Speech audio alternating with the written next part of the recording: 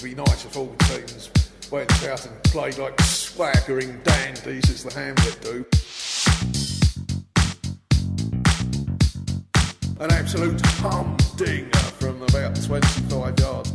Get it. Hello and welcome to Forward the Hamlet. My name is Ben and I'm joined by Hugo. Hello, good afternoon. How are you? Not too bad, thanks mate. How are you doing? Very well. The beard is looking nice and bushy as always. Thank you. I'm also joined by Danny Mills. Hi guys. Beard is also looking relatively bushy. Been growing it for 15 years, so this is good for me.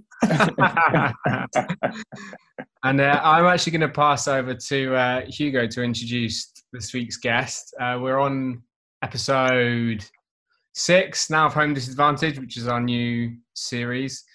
And yeah, Hugo is particularly excited about this week's guest, as am I, and Danny. So Hugo, it's over to you. Yeah, it's a pleasure to have a Forward Hamlet first ever Dulwich Hamlet women's player to ever come on the podcast. She's just completed her first ever season in the UK, also the first ever season of the Dulwich Hamlet women's team. We've really enjoyed her performances on the left side this season. But how did you come to be in the UK? Havana, how are you doing? I'm good, Hugo. Thanks for that intro. Good to see you guys. It's been so fun. I came here, I'm studying here, and wasn't really like planning on joining a team, even though, football, so I can say soccer a lot, feel free to interrupt me, has just like always been such a huge part of my life. And so coming out here and being able to be on a team, and especially this team and this club, has been really, really fun. So yeah, it's been a great experience so far. And what's your background in soccer? You played in the States to quite a high level, I understand. Yeah, so I grew up playing in the park like all kids do, and then club soccer, and then I played at the University of Washington. And there are a lot of college teams, and definitely a lot from what I know of here, just like kind of just bigger infrastructure, especially around the women's game, kind of at the developmental level. So yeah, played in college at the University of Washington for 4 years, and then have taken a couple of years off, and then came out here. And we actually have a mutual friend who played a bit of a role in getting you into the women's team. Can you maybe just tell us a little bit about how you came to join the team here at Dulwich? Yeah, good old Mike. He'll love this shout out. Hey, Mike. I met Michael, just a friend, when we were actually backpacking. We were in South Africa. We met in a hostel, and I then a year later moved out here, got back in contact with him, and I think he grew up in Dulwich, so he brought me to my first women's game, and I was like, this is pretty cool. I would love to play. And so I think at that point, I just like after the game went over to the fence and got Britt's attention, our captain, and asked if I could come try out. So yeah, that's kind of the story. And then from there I got to be here. So. And there's quite a sort of American flavour to the women's team. You weren't the first Yank on the team. A lot of American flavour, yeah. There is a lot of American flavour. But it's been it's been so fun. And I feel like a lot of the Americans here too I'm definitely the newest, the babyest American. So yeah, it's been good. And how have you found the whole first season now that we're in the off season? So fun. I'm definitely really tragic that it got cut short, because we were killing it. But yeah, it's been awesome. Like this group of girls are just, this group of women are just so like smart and hilarious, and just to be around a group of people that want to compete and just like love the sport, and are dedicated to getting better every day, even with all of the stuff we all have going on in our lives respectively. It's been like a huge part of my community being here in London. Great. Well, it's been amazing to have you on board, and thank you for coming on today. Ben, did you want to kick us off with some questions? Yeah, I've got as last week, we kicked off with a few questions that we got from our audiences, because we want this to totally be a two-way conversation. And one which I think is quite interesting is someone's asked, is it okay for me as a white person to positively discriminate and prioritize Black people in my life over white people, or could it be seen as patronizing? I can see where they're coming from, but I'm really interested to see what the thoughts were on that.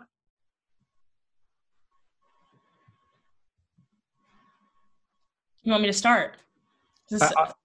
Anybody. Totally open, yeah. Whoever's got any like strong feelings on it, we can just. So I feel like my initial reaction to that question is, I would kind of interrogate like what, where does that question come from? And for me, it comes from like kind of a response in this moment. I feel like, especially with everything that's going on with Black Lives Matter, this huge moment where people are kind of like, it's a call to action, not just for Black people to speak up, but for like non-Black people and white people especially to like, figure out how they can fit into this, especially now, and kind of like speaks to like affirmative action more broadly. And I think the reaction sometimes is to be like, well, we just have to make Black people the center of attention all the time now and make sure that we're just not silencing Black people. But I think really more what it's about is acknowledging that there are like Black people who are experts and who are at the top of their field in every single field. And it's less about like, oh, I have a Black friend, so I'm going to listen to my Black friend more than any of my white friends, but like, appreciating and acknowledging the expertise outside of just that person being a Black person, but that person being their own individual person in their own right and being like an individual and unique, and thinking about the ways that you as an ally can like lift that up or center that. Because I do think you get into this dangerous territory of like being tokenized, like just because you're Black, I want to hear what you have to say. So I don't know. I don't know if there's a straight answer, but I think for me, whenever I hear questions like that, I always ask the asker to think about like, why are you even asking that question? And think about in your life, the ways that you like to be lifted up and listened to or like deferred to on things that you know a lot about. For me, that's more what about like things like affirmative action or saying like, and lifting and centering Black voices in this moment, especially. Do you think that them mentioning, the fact that they might themselves feel that they are patronizing someone else, like they're almost making it about themselves again, instead of, like you've just said, like instead of helping to lift them up and being an ally, maybe it's coming from a place of almost like guilt, which is quite a classic theme in a lot of what has been talked about recently, is like white person's guilt. Yeah, I think for me, I'm mixed. I have a lot of white family members, and I think my white people who are like required in a lot of ways because they're attached by blood to like be engaged in these conversations, maybe more than other white people. I think you can see that sometimes really what is motivating people is this guilt of like, I have to do something. And I think I've had this conversation a couple of times before. I think that if you are motivated by guilt or by shame to like, hire a Black person or whatever, or engage in anti-racism or be engaged in this moment, if that's what's going to get you to do something, good, but that doesn't have to be the only thing that's motivating you. You could be motivated to be engaging in this fight because it matters to you that your employer or that your university or that your community is actually fair for everybody, because that is important to you. I think, especially in this moment, it's very likely that as a white person trying to do the right thing, you might get called out. One Black person might think you're doing an awesome job, and then the next day, another Black person is like, don't do that. you know, it's more about a willingness to be called out and to be called in, and being comfortable with like doing the wrong thing and messing up, because if the alternative is not doing anything, and that's not really acceptable at this point, you know? So like, you know, racism is like hard to talk about and it's hard to engage with. But I'd much rather the white people in my life who like aren't really being given a choice right now of whether or not to engage. At the very least, they're showing a willingness to like do the wrong thing and say, hey, I did the wrong thing. I messed up there. Maybe I was centering myself a little bit. That was more about me than it was about you. And then you move on and you learn from it, on to the next, you know? And yeah, I totally agree. And do you think that if somebody does realize that they are deciding to embark on this new journey of education, or whatever you want to call it, because of guilt, would you say that, you know, don't beat yourself up about that, because, you know, at least it's probably pushing you into being more proactive and considering how you can be an ally? So guilt might be the primary driving force, but that actually might be okay if you then use it to not be driven by guilt. Do you see what I mean? Yeah, totally. And I think like at the end of the day, like, you know, as a Black person, and also as someone who's like choosing to spend a lot of time doing this work, you know, I sometimes feel like around every corner, I have to make sure that I'm letting my white friends know, you know, like, keep going, keep working, and that also is like, takes time and energy. And for people I love and I care about, I'm willing to do it. But like, you know, we were talking a little bit before this about like some Twitter conversations and that stuff that like, I'm really happy. Like I have, you know, we can have conversations and you are someone who can be an ally and you can go spend your time reassuring white people that it's okay to feel guilty and you guys got to keep going. But like, I don't really want to spend my time doing that. And I don't, you know, it take me a long time to realize that's not necessarily mean. That's just me drawing a boundary. Like, it's cool if you're guilty, but I'm not going to sit here and spend time reassuring you of that. Like, you just got to keep going and maybe lean on other people who also feel guilty and talk about that and reflect on that meaningfully. But don't ask the Black people in your life to like validate your guilt or validate your work, you know, because it's like not the point. Yeah, and it's also not their responsibility. Right. You go, what thoughts do you have? No, just sitting and listening, really. I think that, yeah, guilt can be a motivation, but then the sort of onus is on you to like educate yourself and work through that guilt into becoming sort of positive action. So yeah, I don't know, it's an interesting one. Like a fair enough question, really. But what else did you have? I echo what Havana said. You know, it's you know, she kind of took the words right out of my mouth. To be honest, at the end of the day, you know, you as like a Black person, you want to be uplifted, not just because you're Black. Like you said, like Havana was saying, there's a lot of Black people in higher positions and doctors and lawyers, etc. And the way you want to be uplifted is because of who you are. I've said it many times since we've done this show. You just want to be seen as a member of society who is contributing. And like you said, you just want to be uplifted in a positive way. We talk about guilt and things like that. That's not on us. That's not on us. That's not our fault. If you feel guilty, we can't do anything about that. But at the end of the day, everything has to come from a place of being genuine as well. I've said that before with other questions. You just want people to be genuine. We spoke about language, didn't we, in the last episode, about using so-called Black language and things like that. You want people to just come from a good place. And that's all you really ask for, to be honest. Yeah, the language question was interesting as well. And Havana, just in case you weren't aware, we had a question last week when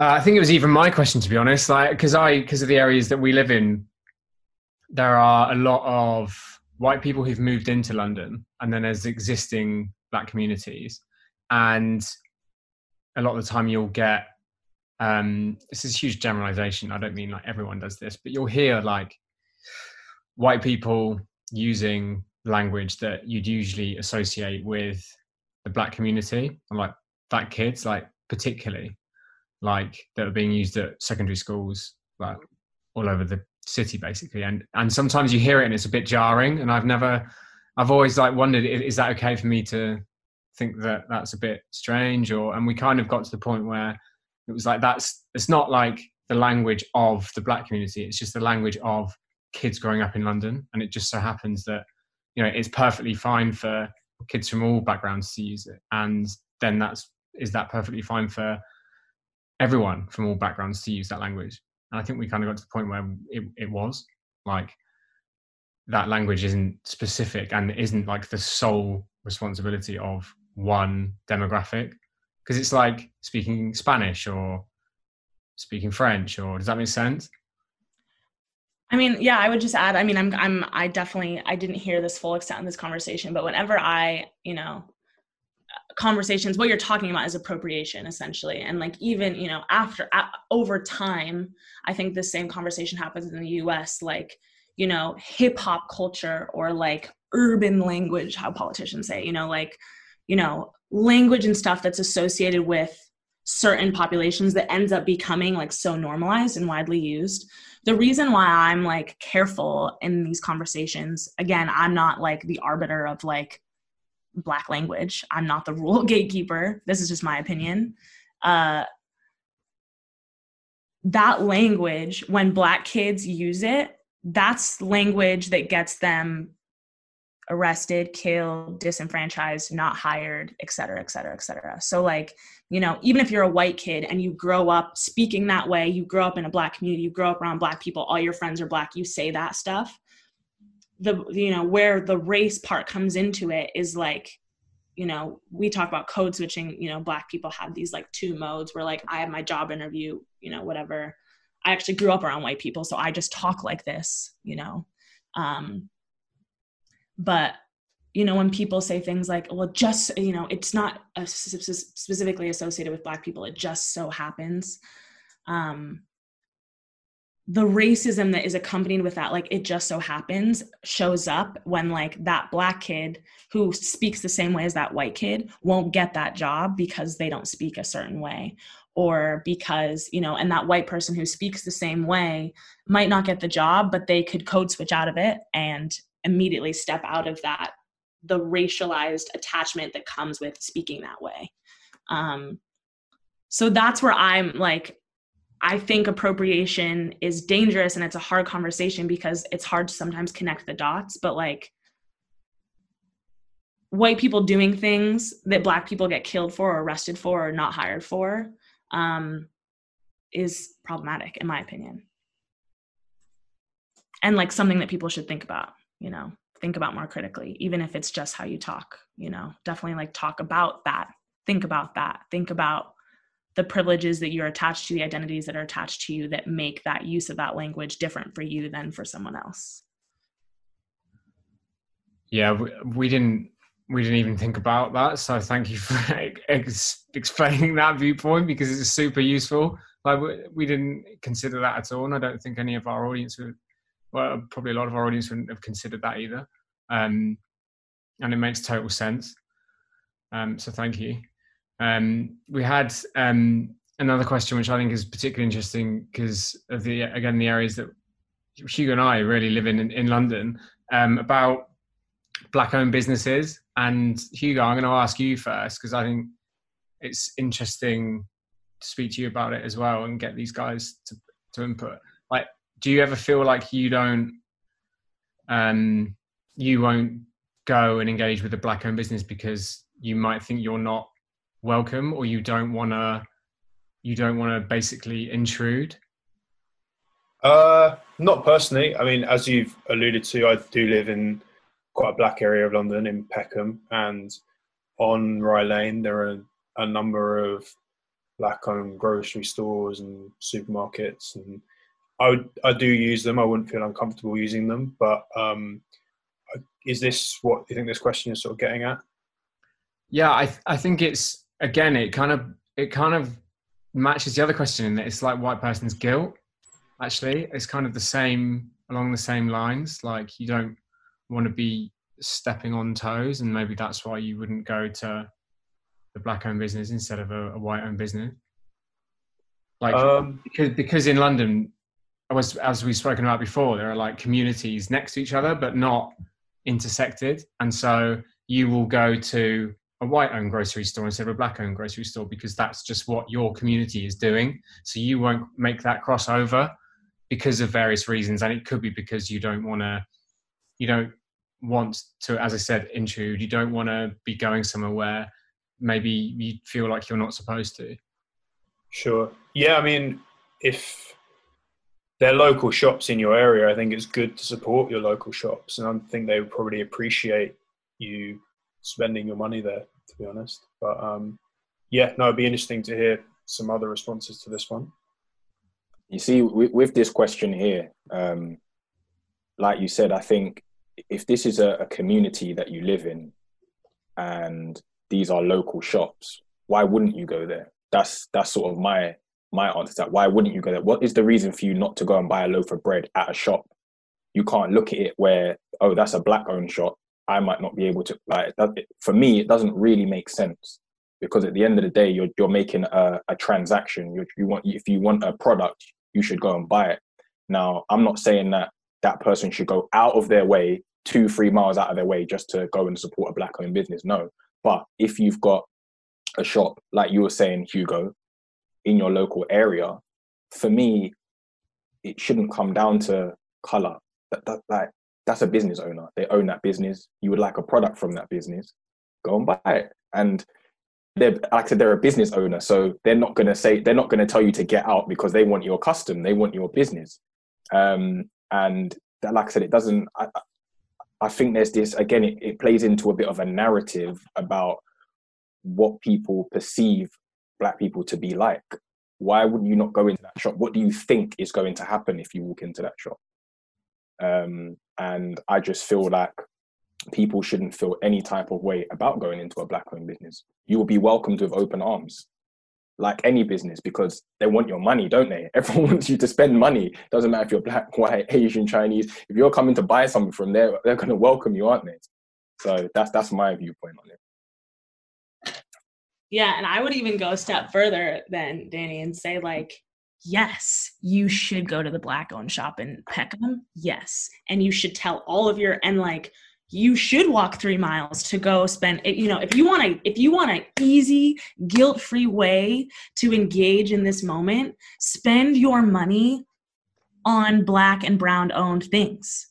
Easy. Stop shopping on Amazon. You know, like, that's cake. And I think especially in Peckham, like, this is a way that you can, you know, it's not about like screw these white owned businesses, but like Peckham that's being rapidly gentrified, like, you know, there's a difference between like, you know, supporting black owned businesses and like taking up space. That's just, you know, I think your question, Ben, that makes me think about is like, this question would be maybe asked by a white person that doesn't want to step on toes or take up space. There's a difference between supporting a black owned shop and going into the black owned shop and being rude to the person that owns it. If you're going to do that, don't go, you know, like, don't go into a black owned club and like be on the dance floor like this and not letting anyone else have some space in there. Like, know who the space is for. But a thing like a shop, you know, or a restaurant that want your business and want your money and need it in a community that's has like a really cool, trendy, like boba shop coming in and a cool, trendy ice cream parlor, and they need to compete. Like, yes, support them. Yes, hugely. If that's important to you, yes. Buy black, period. That's my opinion. I agree with that. I agree with that as well. Like I said, I think it's all about personal preference as well. Like I said, if you do honestly really want to passionately support, then of course go and do it. But like, don't feel guilty for it, or don't use that as an excuse not to go type thing. Go. Do you know what I mean? Definitely go. Yeah, again, Mills, you just used the word guilt, and I think it does come from a place of guilt. So I think maybe one of the main obstacles, barriers that some white people probably need to get over is that feeling of guilt, because it will get in the way of you actually expanding your horizons, which is not something I really considered when I kind of started dedicating more time to my own learning. I never really considered that would actually be something that would get in the way, or something that was so prevalent. I think it really is. I think I'm starting to realize that it's actually a lot more of an influence than I ever would have imagined that it was. I'm not really sure what to make of that. I haven't really unpacked that yet, but that is something quite interesting, which I guess you could look into a lot further. Just to add too, like, those shops are there because they serve a community that is in the area. Like, they are for local people, and if those local people are being kind of driven out of the area by gentrification, less people are going to go to that shop. So if they don't get enough business, they're not going to be there forever. So I think it is kind of, just in a kind of local economical sense, it's important to shop at your local shops and buy your groceries locally, just with a kind of sustainable mindset as well.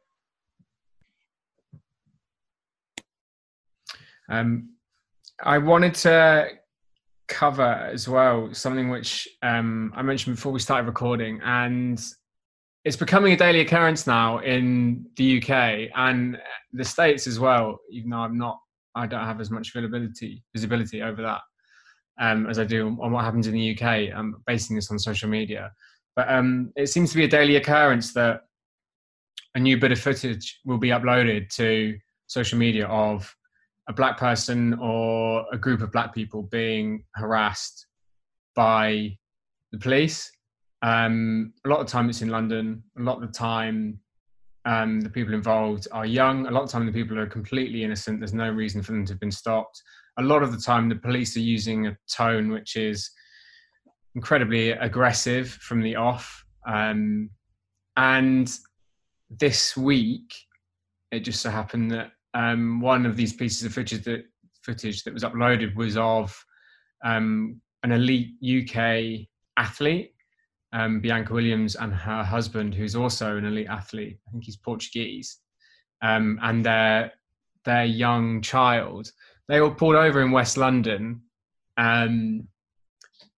because they matched the description of some suspects who the police were looking for in the area.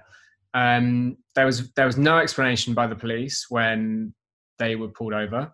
They were asked to vacate the car, and when Bianca, who was filming all of this, when Bianca started asking why, like perfectly reasonably, she didn't get any response. She was just kept telling more and more forcibly to get out the car.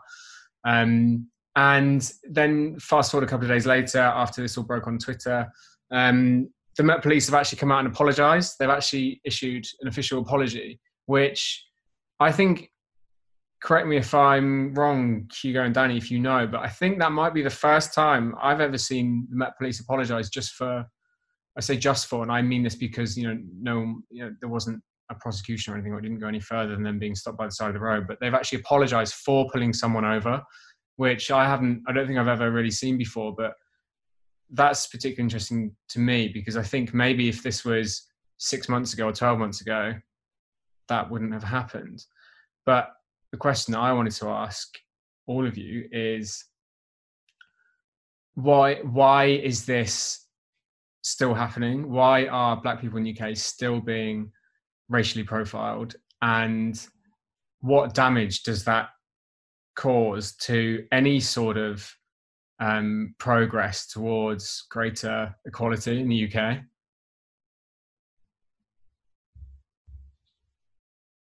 I think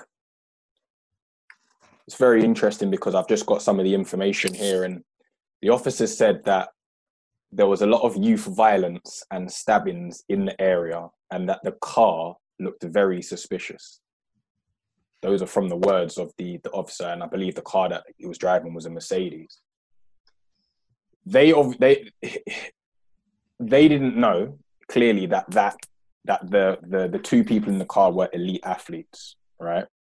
So what you can obviously tell from that is that it doesn't matter whether you're Joe Blogs on the street, whether you're an elite athlete. This is still happening every single day. And the fact that they're talking about the car looks suspicious, you have a boyfriend, girlfriend, husband and wife with their child in there. It makes no sense. What looks suspicious?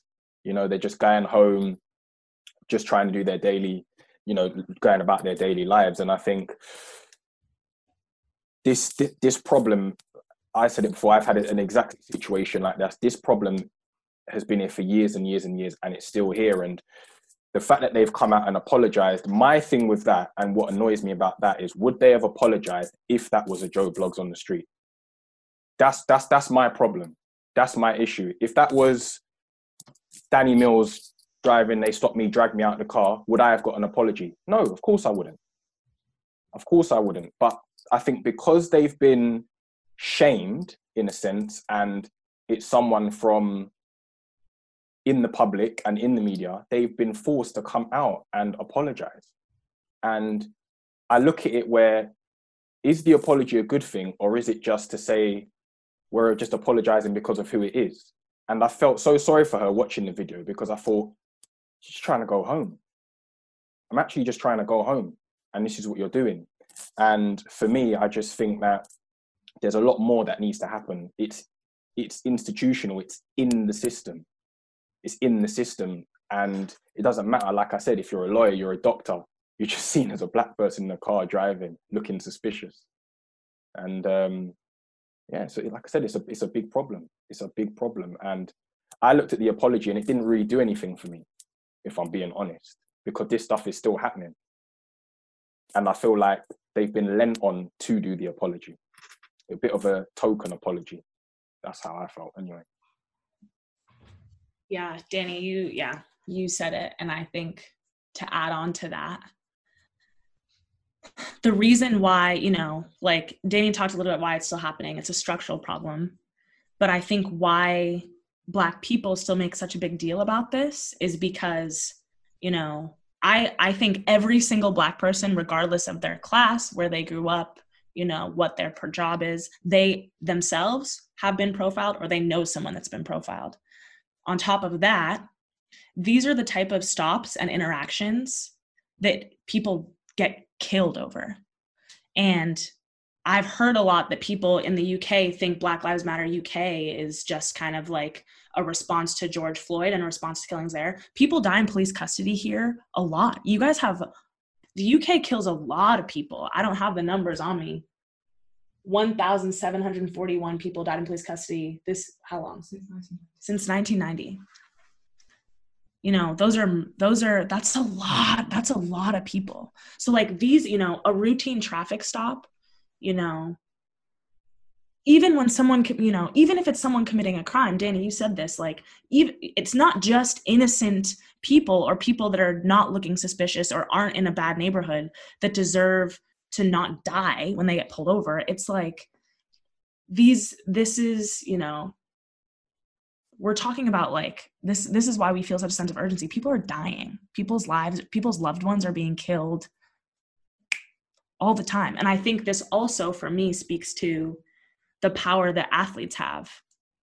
You know, to echo Danny, like, this apology wouldn't have happened had this person not had a platform.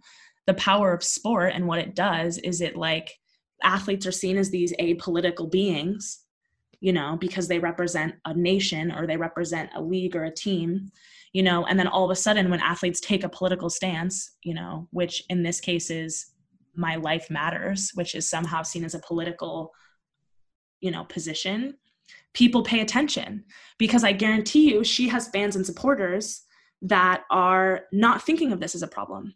And all of a sudden she has the power, just based on who she is and what her job is, to bring such a wide swath of people into the conversation. And that for me is like why there's such a huge opportunity for athletes especially to engage in this, is because what I see this apology as is an invitation from the Met Police to hold them accountable. If you're apologizing, you're acknowledging that you did something wrong. I want you to talk about what that is. I want you to break down why that was wrong. I want to break down why, when you see Black people engaging in knife crime, that makes you pull over another Black person in a different neighborhood. That's an invitation to have a conversation. And the reason it's happening now and not 10 years ago is because of this movement. You know, like, people are paying attention now. And yeah, athletes have a huge platform. So it's kind of, for me, like, I'm excited. Like, I'm like, let's go. This is it. Let's move. The police are listening, you know. That's exactly it, Havana. This is what I'm talking about. Why have you apologized? Why have you apologized? That's exactly it. What is the reason? Exactly. And like Havana said, the power of sport, the power of athletes. We spoke about this a few episodes ago. The platforms that they have, and it's not a good thing that she's been stopped, but it's like, maybe now people will see that this just doesn't happen to. This happens to everyone. The class, status doesn't come into it. It happens to everyone. And because she's got that platform, which is a blessing, like Havana said, people will listen now. And the apology thing is exactly the same as Havana said. They need to now acknowledge what's happening and what's wrong within the system. Do you know what? I remembered after Bianca Williams posted the footage on social media, I remembered that in 2016, Dalian Atkinson, who was one of the Premier League's finest goal scorers in the early years of the Premier League, one of Aston Villa's greatest ever players, hugely high profile player in the Premier League in the 1990s. Police were called to his house at 1:30 in summer 2016 by a neighbour. A neighbour phoned the police, and then 2 hours later he was dead. Like, they tasered him and he died. And there has been nothing from the local police. Is it West Mercia Police? Yeah. There's been no apology. The officers weren't even suspended from work while the investigation was going on. And I remembered that this week, and it's just mad to think about it. Like, if that had happened now, there's no way that there wouldn't have been an apology from the West Mercia Police. And then what would follow after that, when a Black man had died, he'd been tasered, it just reminded me of that, and it just reminded me how that was basically swept under the floor. I remember not hearing about it much in the media afterwards. I remember that there was very little communication from the police force who were involved. And I can't find anything online. I'm not sure if anyone has actually been charged at all yet. And that was 4 years ago. Wow. This apology, the fact that, that's horrible. I didn't know about that. And I think what is so horrifying about these deaths, and I think people will say things like, oh, we're getting desensitized. I don't think Black people are really getting desensitized to Black death. We just are, anyways, I don't feel desensitized when I hear stories like that. But even though we're now getting, now that police are willing to acknowledge or even apologize or whatever, sometimes, not all the time, we are still very, very far from holding police officers accountable for murder the way we hold other people accountable. And this gets into a whole nother conversation about the criminal system in general, and how, both in here and in the United States, and all of the things that need to change. But we are still very, very, very far from cops being held criminally accountable, because of how the system is set up. Anyways, that's really horrible. I didn't know about that one. And when you say because of how the systems are set up, do you mean bluntly because it prioritizes white people, white lives over Black lives? I mean, yeah, I think there's so many things to say about this, the broader, both like the criminal, you know, I hesitate to call it the criminal justice system, but like the system of policing, of prisons, of surveillance, of punishment. I was listening to actually a podcast today that I can even send, and maybe you can like link to this episode, but you know, what Black Lives Matter globally is fighting for is abolition of all of it. And people get kind of squirmy when they hear that, because it's hard to imagine a world where we wouldn't have prisons and we wouldn't have police. But I think for Black people and for abolitionists, why this is really the only option is because the system that currently exists says to us every single day, we can kill you, we can control your body, we can control your movement, we can pull you over and not tell you what we're doing or why, and we can lock you up forever just because we can. And for abolitionists and for people who like operate within this framework,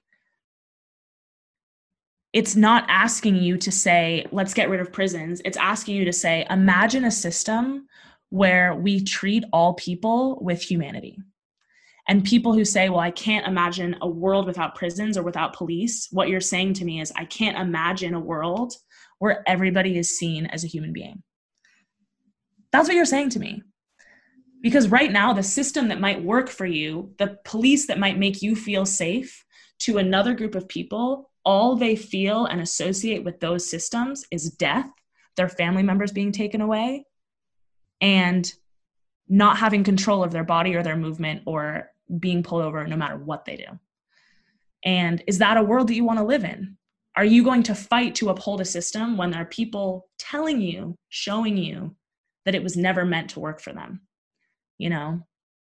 So I think there's so many ways you can get into the nitty-gritty of what it actually looks like. But for me, it's like so much more on like a philosophical, like principled level of like, what type of world do you want to live in?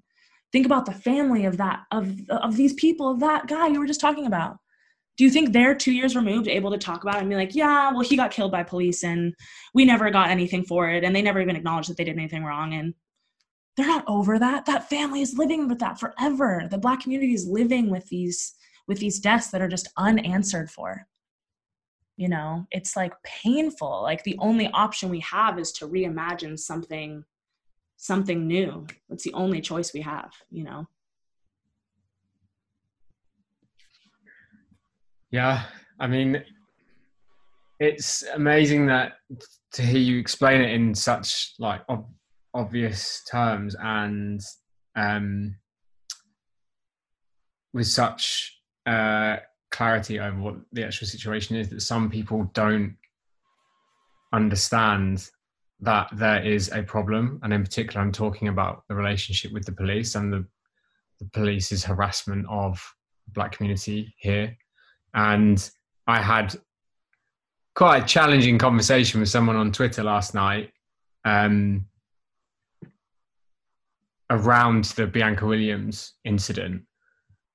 And I'm gonna read out a couple of his tweets. They're not particularly like incendiary. There's nothing like that I wouldn't want to repeat. But he basically replied to a screenshot that I posted of an ex-professional rugby player here in the UK who said, he said, if you're stopped by the police, whoever you are, and you think you've done nothing wrong, why don't people just comply with what the police are asking them, i.e. the police are doing their job, and then move on?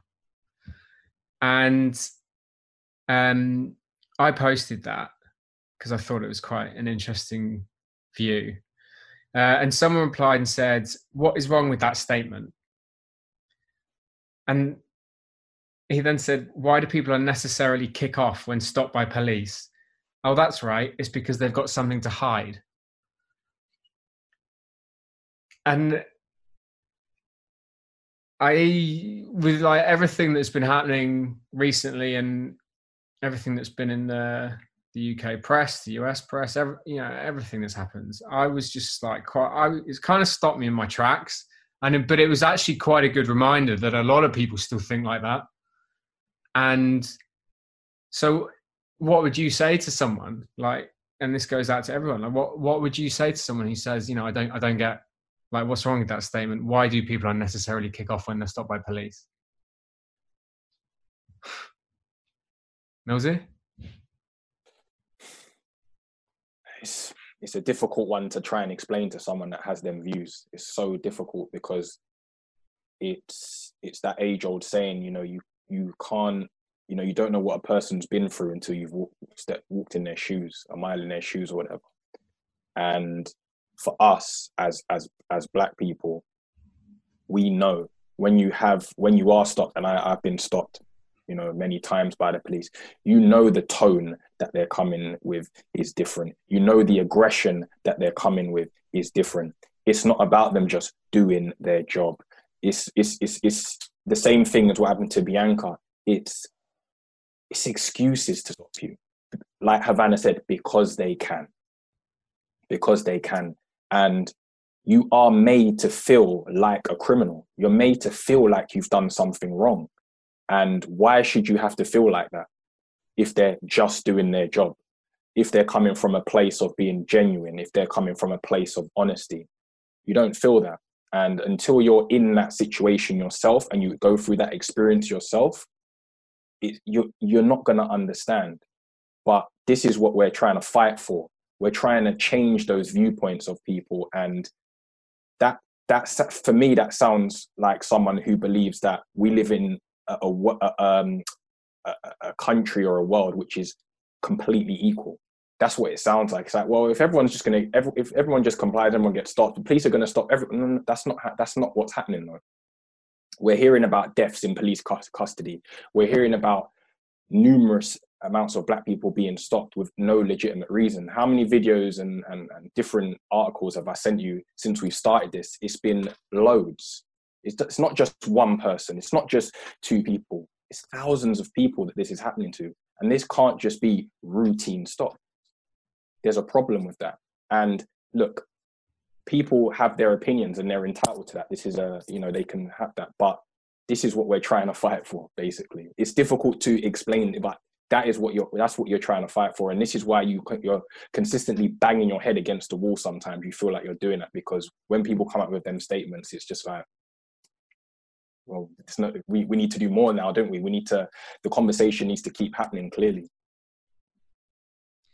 For me, it's always confusing too, that like people, like, unless someone is actually just like straight up a narcissist, it's like, it's just asking someone for 1 second to consider that someone else's experience might not be the same as theirs. Exactly what Danny said. That's the first thing I'll say is like, this is what you learn in like kindergarten. Like, it's not always about you. Anyways, the other thing I'll say is, about this comply thing. One, even if you don't comply with the police, that's not an excuse for them to kill you. And there are plenty of white people who don't comply with the police and who don't die. There are plenty of white people who break the law and do horrible things and are not murdered by police because that's not how the law works. And that's not right? Like even if I go and run up and punch someone in the face and go up and punch a cop in the nuts, like that's not a reason for them to kill me. It's not. That's not a punishable offense by death. One. Second thing I'll say is no other group of people in the world have their deaths broadcasted and made viral the way that Black people do. So for someone who says that about complying, I don't recommend this for a lot of reasons, but I'll say it in this instance. Go on YouTube and watch 20 videos in a row of Black people being killed by police. And because you can, and you can't watch that. You can't watch white people, you can't watch Indigenous people, you can't watch, and not that other people don't experience violence, but other groups don't experience violence publicly in this way. And go see how many views those videos have. Everyone around the world is watching Black people being killed by police officers, knowing that those police officers are facing no punishment and no recourse, maybe paid leave. I don't recommend doing this because I think it's traumatic, and also it makes you think that it desensitizes you, or makes you think that Black people being violently killed is like a normal thing, and it's not. But in all of those videos, whether or not people are complying, if you're a Black person and you're watching all of those, what do you think is going to be your reaction when you see a police officer? If you watch a video of a monster killing somebody 50 times and then you see that monster walking towards you, what do you think you're going to do? Run. Because there are videos of people of not complying and they get killed. There are videos of people complying and they get killed. There are videos of people who aren't given a choice whether or not to comply. So this argument is like, this is the reason I'm getting so fired up. These are conversations that I intentionally don't have, because these are conversations that like white people need to have with other white people. Because even asking a Black person to justify their humanity to you is racist. It's exhausting. And I just don't have the energy for it. We have bigger fish to fry. People in our communities are literally being killed. Since BLM has started, Black people have died in police custody in the UK. So like we're making bigger moves than convincing the white man on Twitter. And I hope this guy is listening. I don't know if he's white. I hope whoever this is listening, is like, whether or not you think that Black people deserve to die when they don't comply is a moot point to me, because they're dying anyways. And you need to come around, man, on Twitter eventually and realize what the problem is. But like, this is a movement and it's moving with or without you,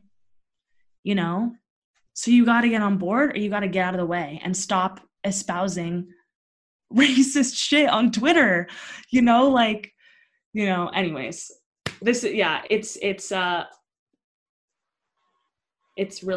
messed up. There's so many things I could say, and there's so many ways you could respond to this conversation. But my stock answer is like, I guess I'll say this last thing.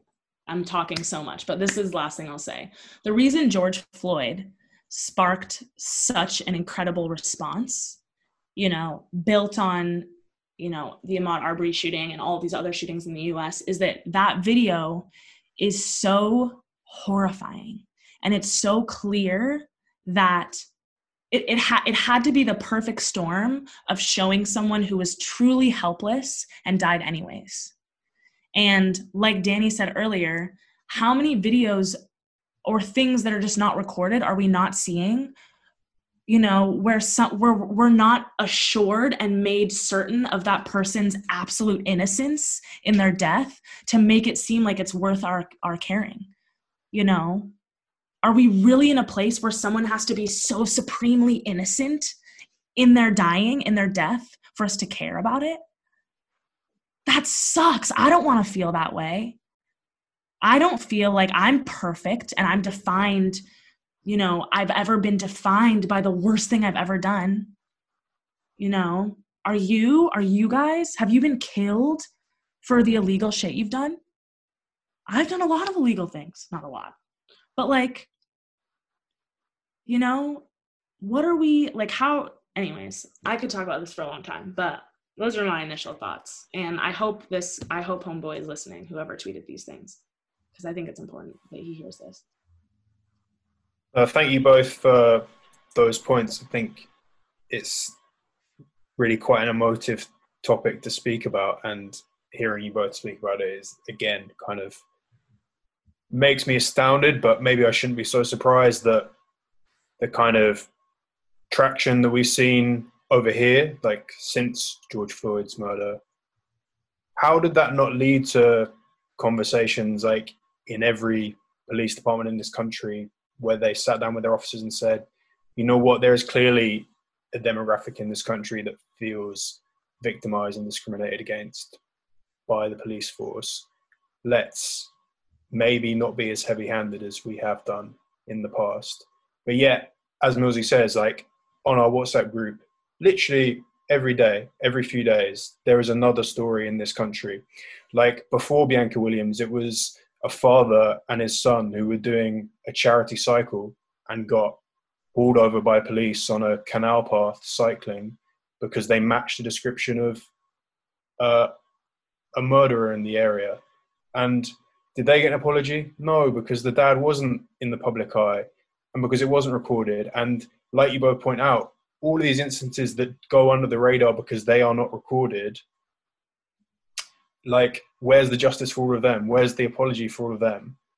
And not only is it really dispiriting to think that, like, the police aren't changing their mindset on this, but also that people in the public are so willing to comply with that mindset. And I think that's what's coming up in this Twitter comment that you've raised, Ben, is that people are so reluctant to think that there might be a better, fairer way of how this stuff all operates, because clearly it isn't operating well at the moment, and people want to stand by it and think just because they've always complied when the police have pulled them over for one reason or another, like, guarantee that guy's experiences with the police are nothing like the ones we've just talked about, or either of yours.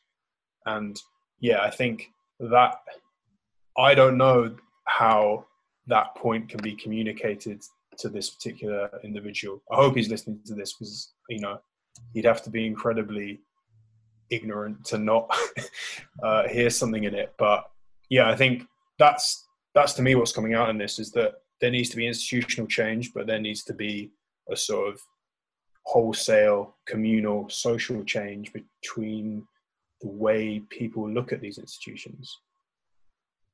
That kind of leads me on to what I wanted to ask next, actually. So if we're talking about police harassment, how does it change? How do we put an end to it, or how is an end put to it? And two, how can the person who is listening to this now have any sort of impact on any progress towards that change? Are those questions too broad, or are there ways in which you can move so you can impact that? So. Yeah, I mean, I think that question is broad, but like, I think what I'm really leaning into in this moment is like the reality of our systems and how they all interact with each other is messy and complex and confusing, and there's not a single answer. People often want to say, you know, when you offer critiques, like, okay, yeah, well then what's the solution? It's like, well, whenever in the history of anything important has one person had the one answer that fixes everything? Like, this is an ongoing problem, and critiques are helpful, are part of the process. So I think, you know, Hugo, to your point, like, why are these conversations not happening in police departments?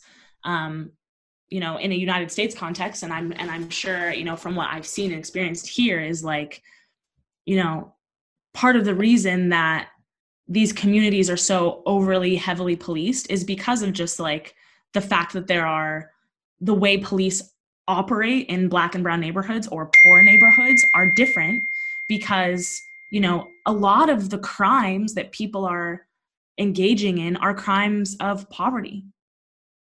You know, are crimes of like, you know, if you grow up in a community for generations that has had poor funding and education systems, poor access to healthcare, in a COVID pandemic, 2 of your parents die, you know, you're more impacted by economic crashes because of like the racism in all of our structures that all compound in one area or on one person. If you consider all the things that might lead somebody to commit a crime, or once they commit a crime, because our systems aren't interested in rehabilitating people, but punishing people. Like in America, if you commit a crime and you go to prison, you get out and you're on parole, you can't vote, you have court fines and fees. Your ability to re-enter society is limited as part of your punishment. That's not restorative. That's not helpful. The systems, you know, people say a lot like our system is broken, our criminal justice system is broken. Our criminal justice system works really well at doing what it's intended to do, which is punish people punish people and surveil them and keep them attached to the system. So the reason police departments, I think, I don't necessarily think every police officer is a bad person, but they operate in a system where they come into work every day and say, oh, we have these Black kids engaging in knife crime, and we have this neighborhood that has all this crime in it. The focus of those police officers is identifying the individual perpetrators of those crimes, things that are criminalized. That's another conversation. What do we even consider crimes? They're not necessarily thinking about addressing the harm in the community that might lead to all of those things that make people commit crimes, because that's not what they're trained to do. Police officers aren't social workers. Police officers aren't teachers and educators.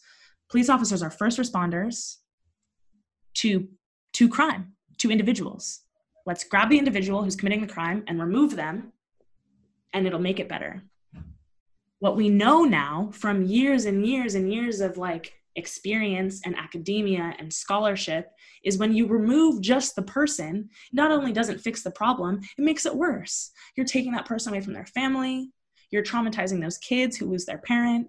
You're reinforcing that people shouldn't be accountable for the things they do, but they should hide them away because they'll get punished for it. When you're thinking about we want to divest from police, or, all these terms that Black Lives Matter is using, what we're saying is we want to take money away from people and police and prisons that aren't helping our communities and put them into things that do help communities.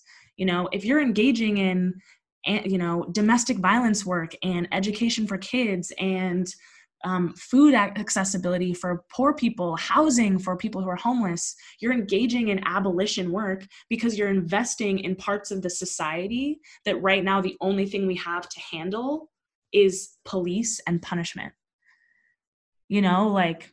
So this question, Ben, isn't too broad because the answers are numerous. There's so many ways you can get involved. If you want to get involved by helping your community, do that. If you want to get involved by going to if you have police in your neighborhood, going around your neighborhood and being like, do we need all these police here? Sign this petition. Let's get them out of our neighborhood and let's invest in something else that keeps our community safer. If we have mental health crises in our community, let's invest in mental health services and community centers. If we have a bunch of homeless kids and folks in our neighborhood, let's get them housing. There's so many different ways that are going to be hard, that are complicated, that require more people being educated on these things. I learned today that there are 140 Black academics in the UK of the thousands. You need more people at the upper echelons of these institutions creating the knowledge and the research. It has to happen at all levels, all at once. But I think the first thing is just acknowledging that it's not that we think police are bad. Police are ill-equipped to deal with the problems that we have in our society. And if we're only dealing with problems by punishing people, what does that say about what type of society we live in? People have kids now. You can't just punish a kid, punish, and they stop doing it. You have to teach them, help them grow, rehabilitate them.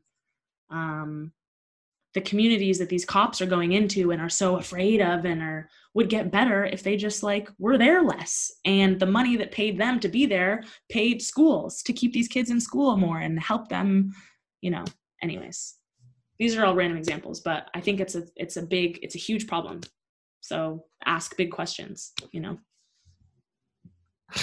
Thanks for managing to give me an answer, because I asked that and then realized how broad it was. So I really appreciate that.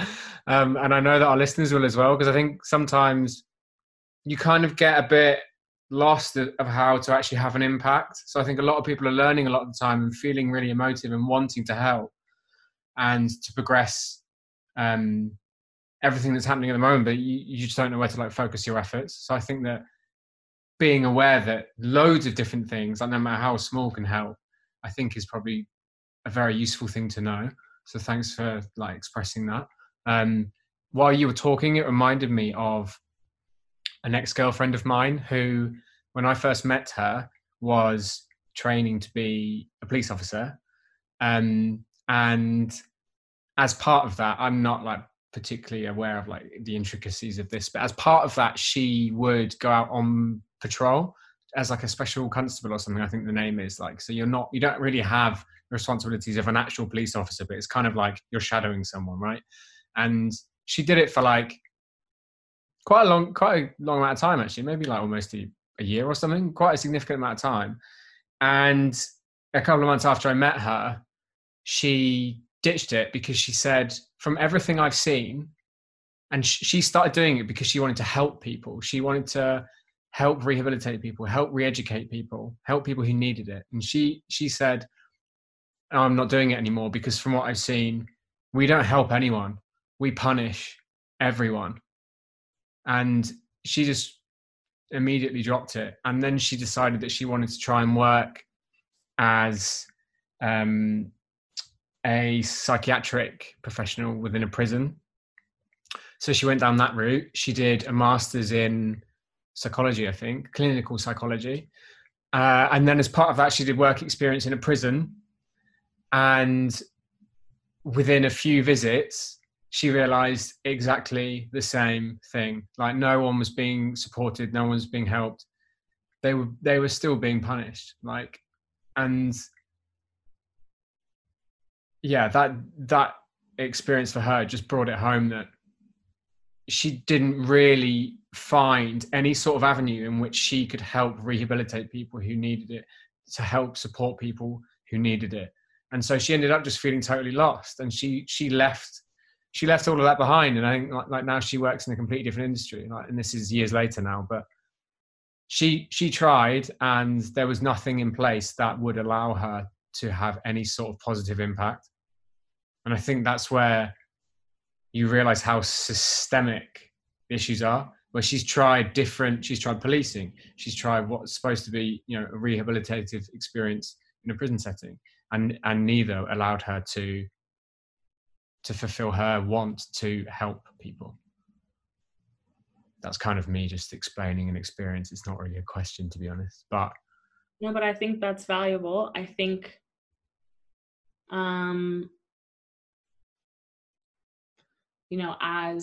is this person white who you're talking about?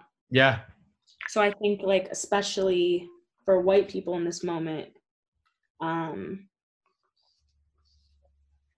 regardless of class and regardless of all of these things that undergird it, her experience as someone, especially someone with white privilege, moving through those spaces is really valuable. And for other people listening and wondering what they can do, tell that story and get with other people and figure out ways that you can apply pressure to, like, the higher ups and the institutions and the structures. And I also think, something that's valuable that this story made me think about, Ben, is like the people often in those positions, in those care, maybe not police officers, but like psychiatric care and caring for people who are at the fringes of our society that we've like shucked away and hid away because we don't know how to deal with them. So we just lock them up. The people that end up caring for those people tend to be women and people of color, overwhelmingly.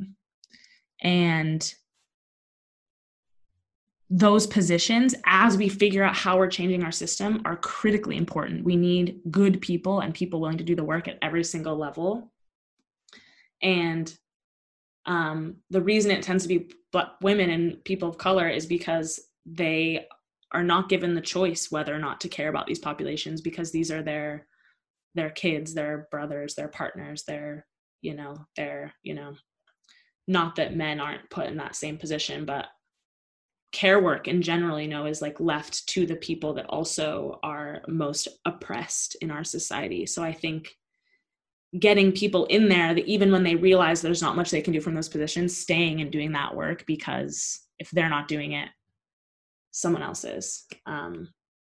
But yeah, I hear you, like, on the ground frontline work, which are the social workers, the caregivers, the teachers, that work is tiring, and it's tiring for a reason. And we need that work happening, while we're changing the systems. I think that follows on quite nicely, actually, to sort of another question that we all had, really, and just getting some of your personal experiences, as a mixed race woman, in America and in the UK, what your own personal experiences have been with racism, but also as a woman as well. This is, you're the first woman that we've had on the show, and we, it's so important that you have a voice to share your experiences and what you feel needs to change, not necessarily only for Black people, but for Black women as well, or a Black woman of color. Thank you for that question. And yeah, so many things I could say, but thank you for that question. And I like, I'm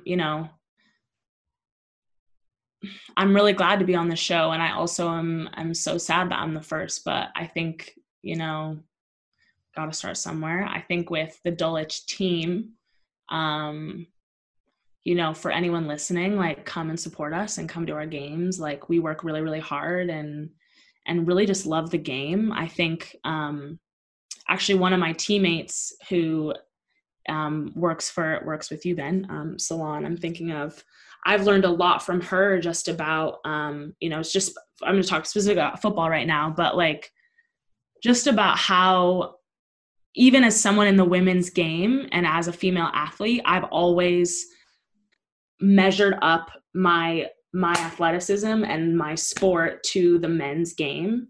And that in itself is like such an oppressed way of thinking, because the women's game is different. It stands on its own. It is, and I think people who are like true fans of the women's game will hear me on this, is like, we've always been, as female athletes, measuring ourselves up against a standard that is now just blindly accepted as like truth. Like, men's football is bigger, faster, stronger, and therefore better. And I'm just now like being on Dulwich and playing with these women, like really just like growing in my appreciation for like the women's game, watching the Women's World Cup last year, like women aren't, sorry, my housemate is talking, if you can hear in the background, but just like, it's just like such a dope time, even with all of the BS that people still spout. Like, it's a dope time to be a female athlete. Like, it's a dope time to be a women's footballer. And I just like, am like, I love it. And so I hope that people will come out and support us and watch us and be a fan the same way they support the men's team, because like, we're part of this club, and we're so proud, to be like, I've only been on this team for 6 months, 8 months. There are women that have been on this team for years. Like, this is who they are. So come meet us and know us. In terms of like my personal experience, I feel like, growing up mixed race in the States, I think I very much still identify with being Black, which I'm learning here is kind of like a different dynamic. Like, mixed race people here maybe sometimes feel like they can't identify with either, and they're more like, put into this box of being specifically mixed. I very much identified with being Black, even though I grew up in mostly white spaces and white schools and playing a very white sport. Like, soccer in the States is very, very white, I think even more so than it is here in a lot of ways.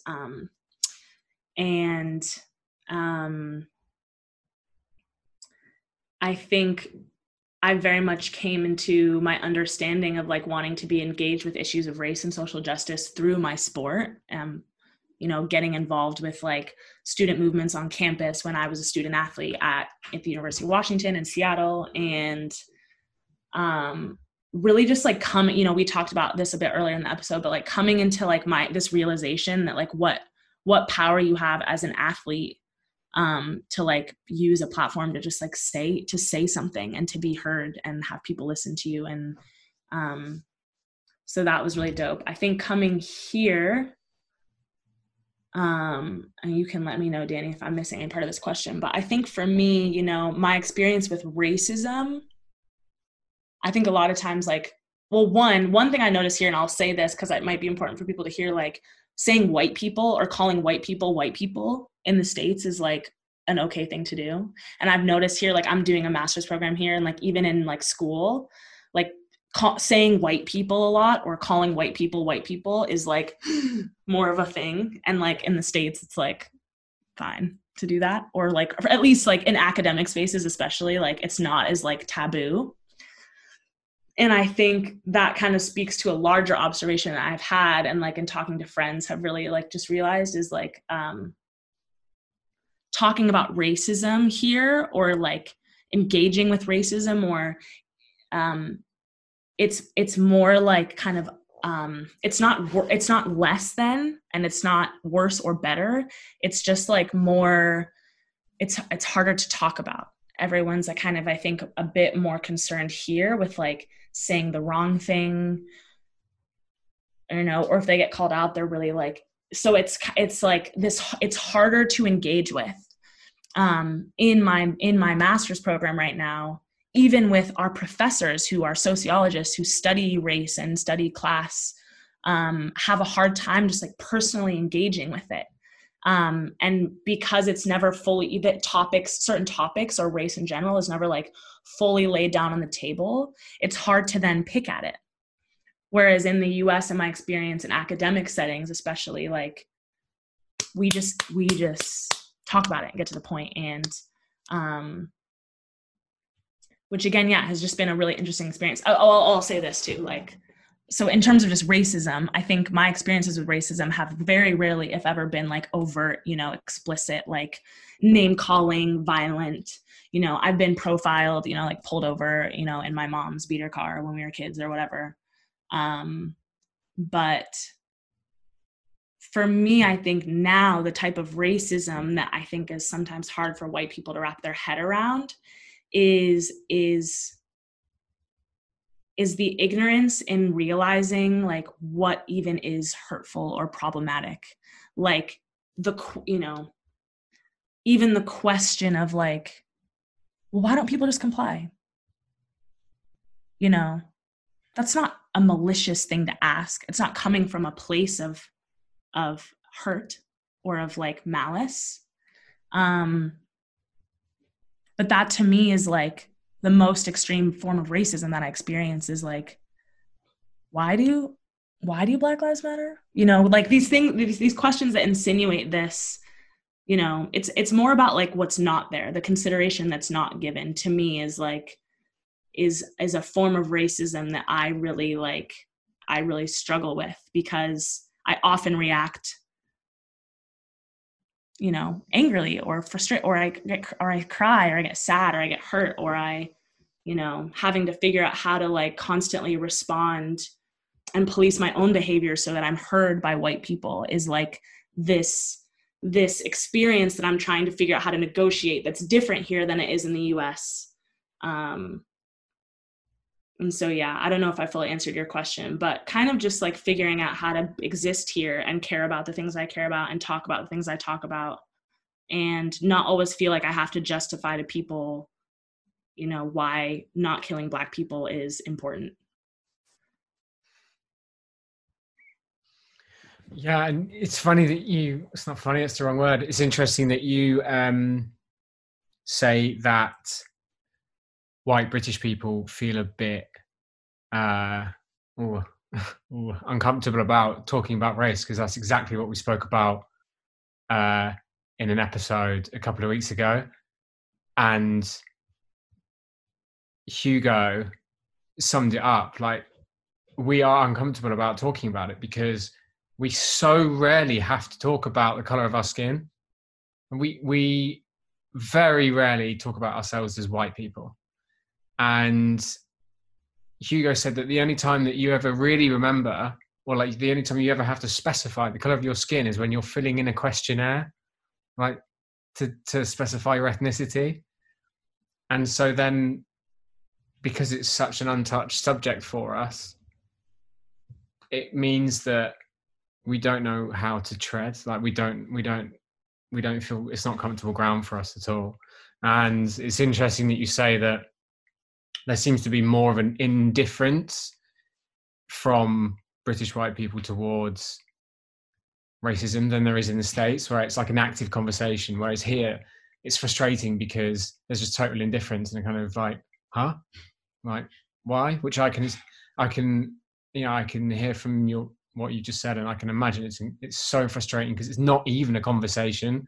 like at least in the States, it's a conversation, right? It's a really fucking difficult one, horrendous, but it is a conversation. But here it isn't. Maybe until the last few months. Yeah, and I think I don't want to. Yeah, I think I hear what you're saying, and I think something that I need to be careful of not doing that I've done, in this past year in my studies is like in making this comparison to say that the issues aren't as bad here or that people aren't saying this shit here too. Like Black people here, like one thing I love, like being Black here is also really, really dope and really fun. And that's another thing, like in just talking about all of this, like sometimes we forget that like Black people don't only think about like hard shit and racism and sorry I'm cursing, but like being Black is also like really fun and really awesome. And being Black here, like being Black in London is so fun. And I've loved it. It's like been one of my favorite things about being here is tapping with the Black community and meeting people.